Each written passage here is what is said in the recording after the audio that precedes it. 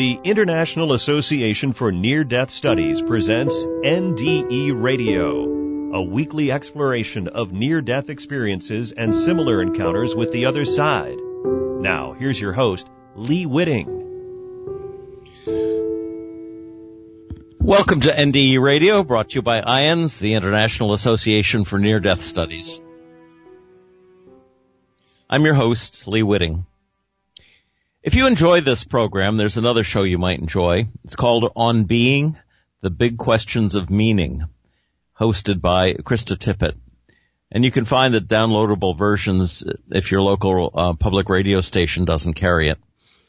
Her program this past Sunday was devoted to what you might call the spiritual aspects of running.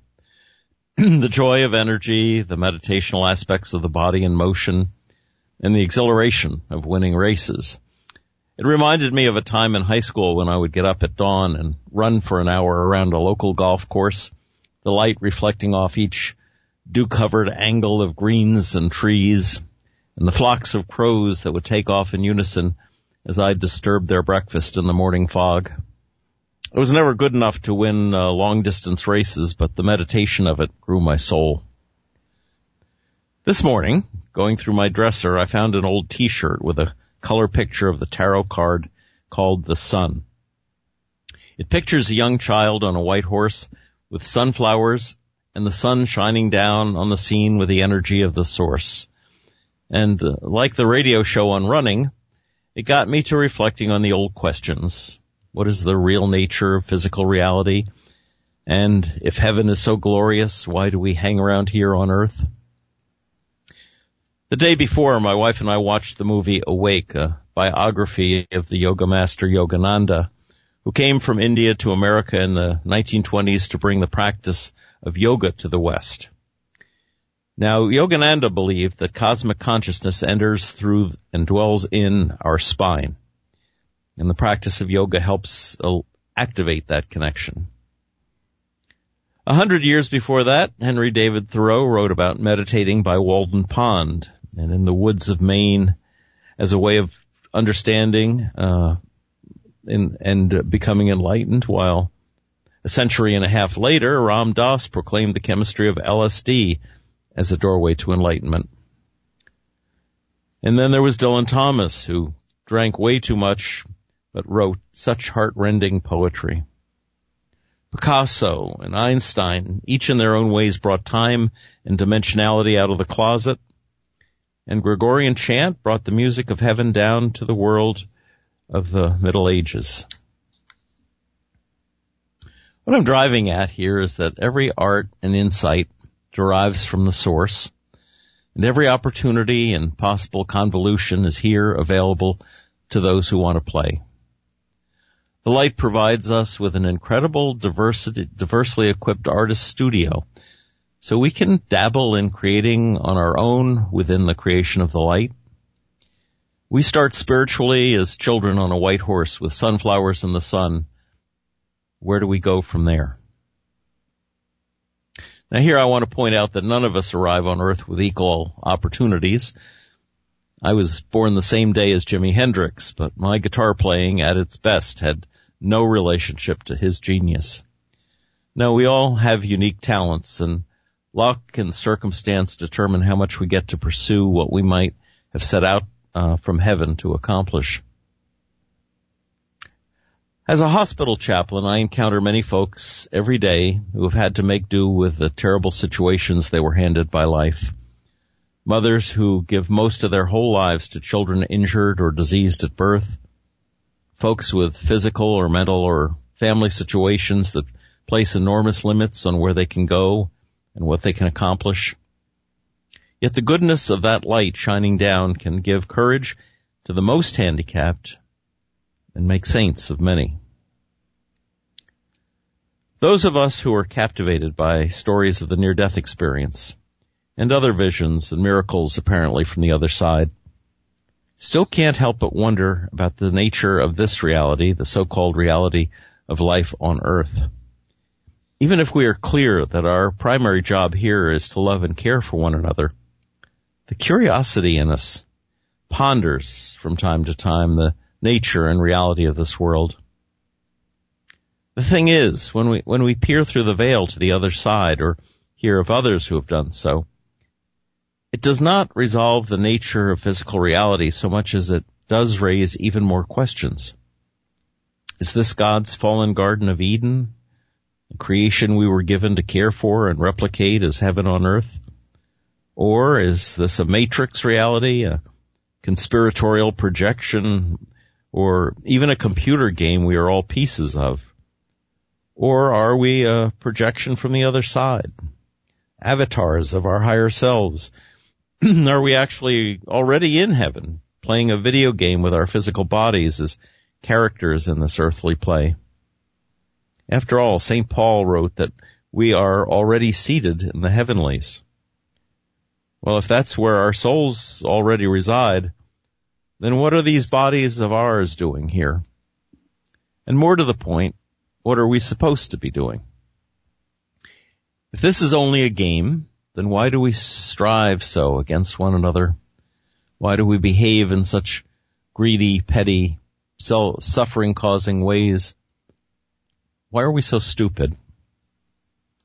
And if this really is a game, does it matter at all what we accomplish in our lives? For example, what does a matrix love consist of anyway? To be honest, I think the experience of seeing heaven raises fewer questions about the hereafter and more about where we are right now. We are living in an age that more and more belittles the notion of life after death. A world where people look forward to the day they will be able to download their histories into a computer memory that will be transferred at death to a replacement body, a clone, a robot, or whatever the technology may provide. Many of us now yearn for immortality through technology, through science, while religious faith takes a back seat to what is called, what is assumed to be scientific rationality. The problem with this so-called rationality is that it is proving to be the most destructive path forward for the world at large. I mean, what will it gain anyone if in the course of reaching some form of mechanical immortality, we destroy the world we hope to be immortal in? In the last few decades, we've polluted the oceans, released radioactive and other pollutions, raised the global temperatures, poisoned water tables, destroyed rainforests and plants and animals by the millions. We've compromised the effectiveness of antibiotics that keep us well. We've encouraged wars of religion, of race, of ethnicity, and in viral ways from fashion to Facebook made this a world of us against them and ourselves above all. We have failed to see the connectedness, the relationship of everything and everyone to each other. We've played this competitive video game with a mind to beating everyone else, to be the only winner, and in playing the game in that way, we are losing the game, and we may soon lose the world. So the big question is not so much what is waiting for us after death, but what is waiting for us to do in the world right now. What is this place we call home? Is this the critical, gorgeous creation described in Genesis, the garden we were given to love and tend? Are we the fallen angels described in the Bible, as one of my congregants proclaims? Or are we already redeemed entities from the other side, playing a virtual reality game with no more consequence than an amusement park for spirits bored with their lives in heaven?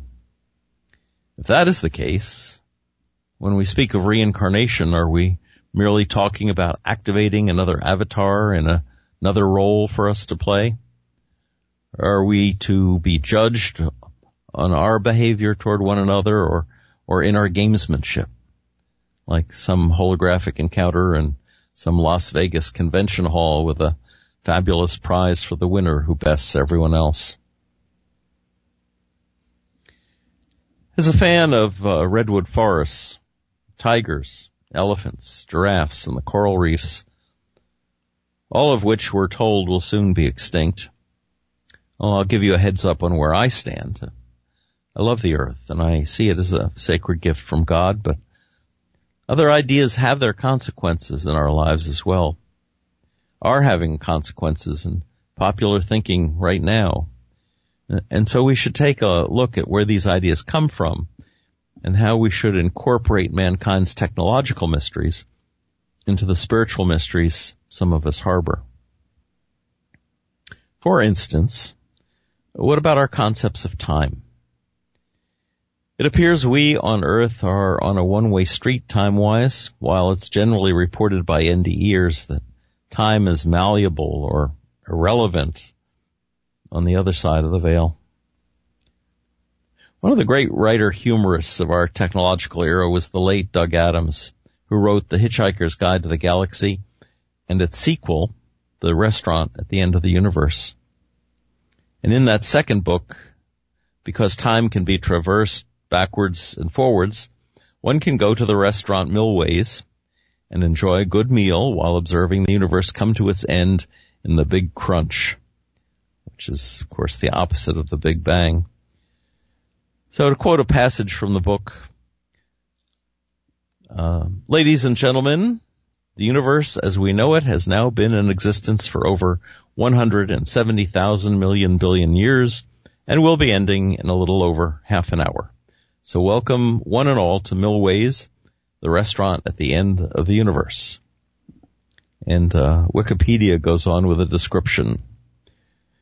Millways, also known as the restaurant at the end of the universe, can only be visited practically by time travel as it exists at the end of time and matter. One of the restaurant's major attractions is that diners can watch the entire universe end in a gnob gib from the windows of the restaurant as they eat. The terminal moment is followed by dessert. Reservations are easily obtained since they can be booked once the patron returns to his or her original time after their meal, and the restaurant's bill can be paid by depositing a penny in any bank account of the present time. By the end of the universe, the compound interest on that penny over the course of time after 170 quintillion years will be enough to pay the extremely high bill. Near instant transportation to the restaurant can be achieved in certain rarefied circumstances, such as being next to an exploding hyperspatial field generator on the planet where Millways will eventually be built several billion years after the explosion occurs. Doug Adams was wonderful, and I highly recommend, if you haven't read his books, that you pick up a copy or two. His wonderful writing takes a scientific speculation right over the top, and yet it makes those ideas so intriguing, so possible in its way that it makes you laugh and think at the same time. So what about it? Can souls on the other side move forward in time enough to see the final end played again and again before we get our just desserts? And if so, what value should be placed on the mortality of our lovely planet? Does it matter to God what we do or when we do it if Earth is already gone? A couple of years ago, in a religious frame of mind, I jotted down the following speculations. Why does time exist? We call it the fourth dimension, rail against its passing, proclaim in our philosophizing that it isn't real, and complain about how it limits us in this world. We confuse time with behavior, claiming, as did John Calvin, that since God, who stands outside of time, already knows the beginning and the end of things, he has already predetermined who will be saved and has already blessed them. Therefore, prosperous and successful people must be the good guys, according to John Calvin. No matter that Jesus told the rich man, you were blessed in this lifetime, so now it's Lazarus' turn. The New Age people see time as a game we play in, stepping in and out of it like going for a swim, cooling off or heating up, depending on whether we choose the hot tub side or not. They see our deeds here as holding little consequence, since God, the all-loving parent, understands how like foolish children we are and forgives our petty cruelties over and over again.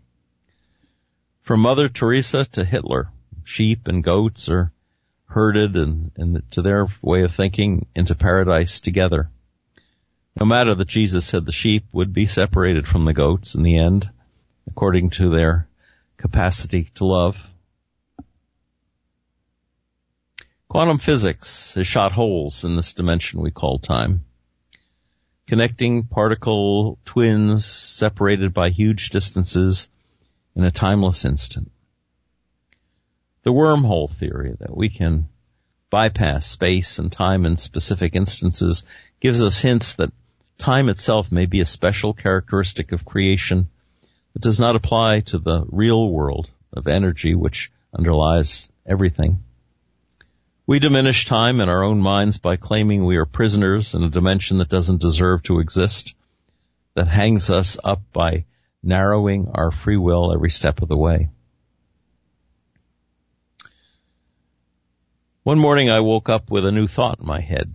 Time is actually a laboratory, and we are specially made research tools inside, exploring the nature of creation in exquisite detail impossible when the all can only be seen all at once. Like the parable concerning the wheat and tares, which will be sorted out at the end of things, we are the investigative team sent in to observe the wheat and tares along the way. From seeding and growth to maturation, we are the active farmers in this harvest of love and shame, and we record the details of our every move in the battle of good and evil. Whereas in the now, there's only the result that testifies, along with the squirming echoes of the elements involved. So why time? Time enables us to understand the process that got us to where we already are. Time is the laboratory in which cause and effect can take place, be observed and studied, be justified or erased, be condemned or forgiven. Life is not frivolous, and neither is time. What we do or refrain from doing is the key to the kingdom as it already is.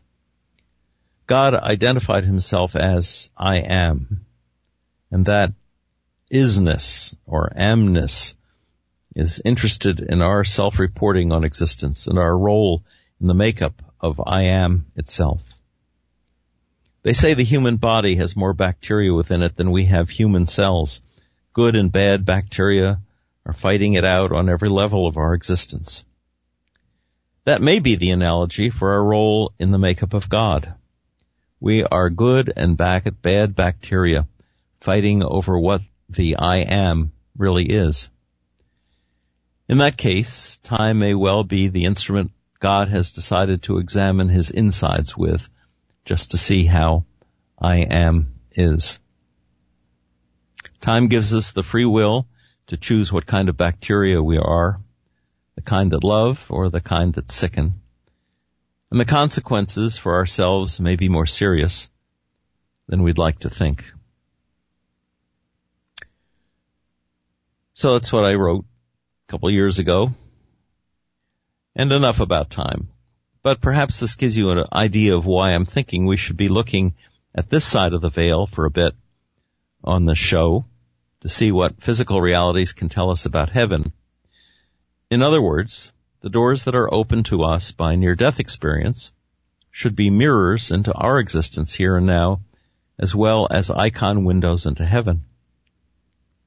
Who knows? Perhaps spiritual and scientific speculations may not have to be at war with one another, especially since many a scientific breakthrough has come from dreams and visions generated, no doubt, from hints provided from the other side.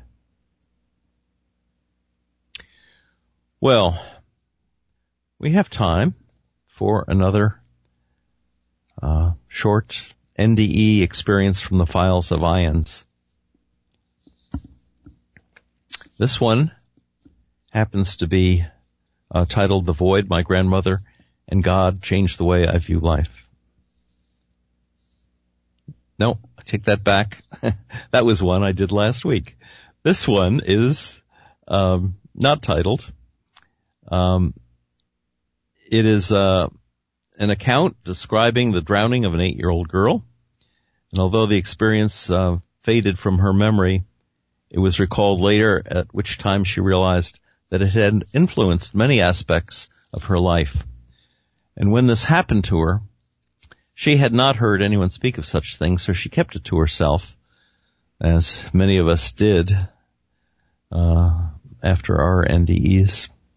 Fortunately, today more and more people are hearing of near-death experiences and don't have to spend years wondering if they are the only one to have had one. And whether we remember them or not, they may influence our lives in many ways. So this NDEer writes, and to title this, it marked the trajectory of my life. I was 8 years old, attending a sleepaway camp in Sag Harbor, Long Island, New York, in 1986. And we were at the public beach, and there was a strong riptide.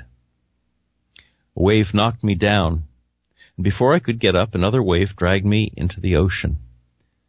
It felt as though the ocean gripped me by the ankles and thrashed me on the ocean floor. It got to the point where I needed to take a breath, but couldn't reach the surface for fresh air.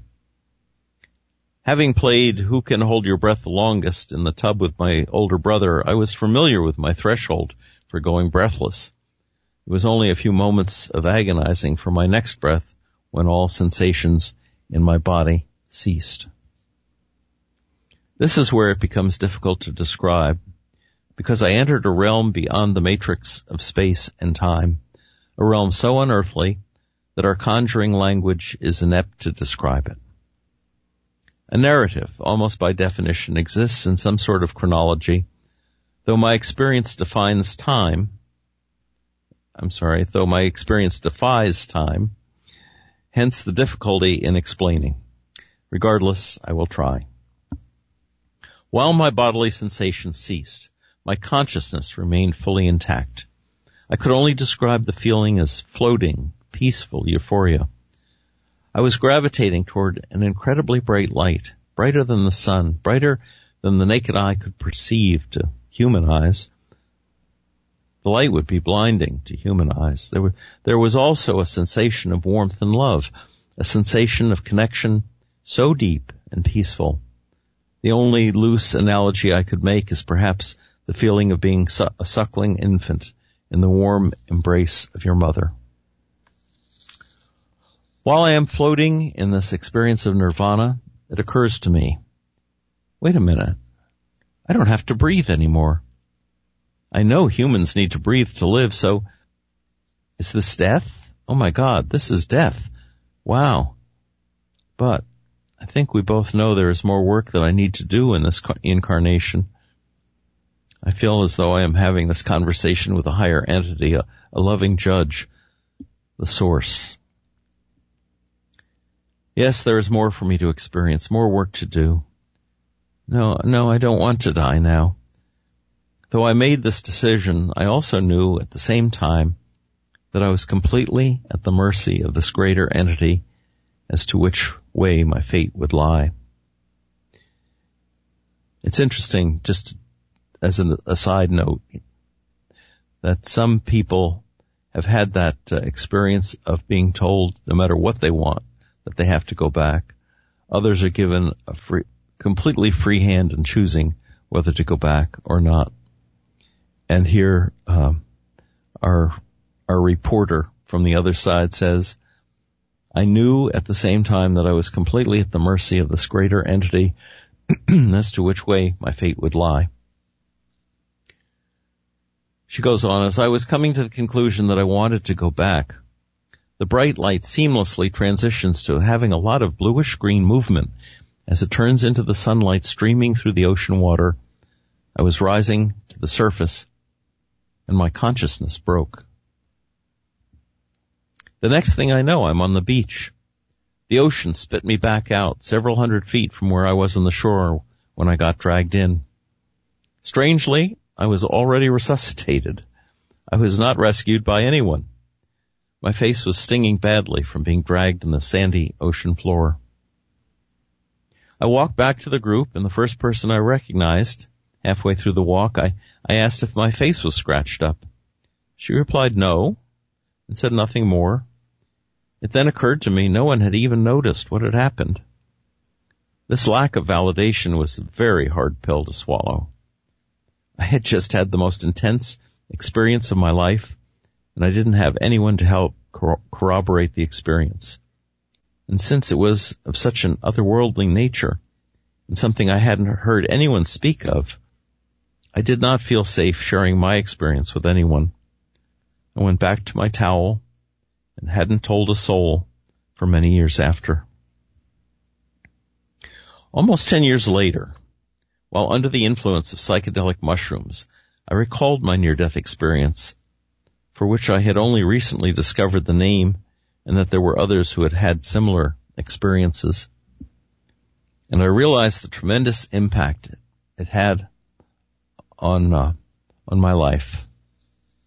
My sense of spirituality, my interest in exploring different states of consciousness, my reverence for nature, my passion for environmental and social justice, just about everything. It felt as though it completely marked the trajectory of my life. So experiences like the one that I've just read about, how can we deny that it not only gives us a glimpse of heaven, which is the part that most listeners are fascinated by, but also holds up a mirror. You know, the notion of icons in the Eastern Orthodox religion as windows into heaven are also meant, I believe, to be mirrors to our own souls and to the state of our own souls. And so something as powerful as an NDE certainly must serve the same purpose. That's what we want to explore in some of our future shows coming up. And that's what this show has been driving at today. Since the red pill, blue pill choices of Matrix movie fame have been compared to the eye-opening aspects of the NDE experience, I think maybe we'll go with next week's show focusing on what those three movies, the Matrix movies, suggest about reality. The reality of the Matrix, as the movie describes it, being the world we live in. The reality behind the Matrix. When you take the pill that opens your eyes, you see that you're living in a dream. And perhaps the dreamlike level of that reality when you go behind it even further, which the Matrix movies do explore. If you have a chance, this week, dust off those old DVDs or tune into Netflix or some other source for a Matrix movie review. And if you would, take a deeper look into the film speculations, because that's what we'll do on the show next week. Well, once again, we are out of time for today.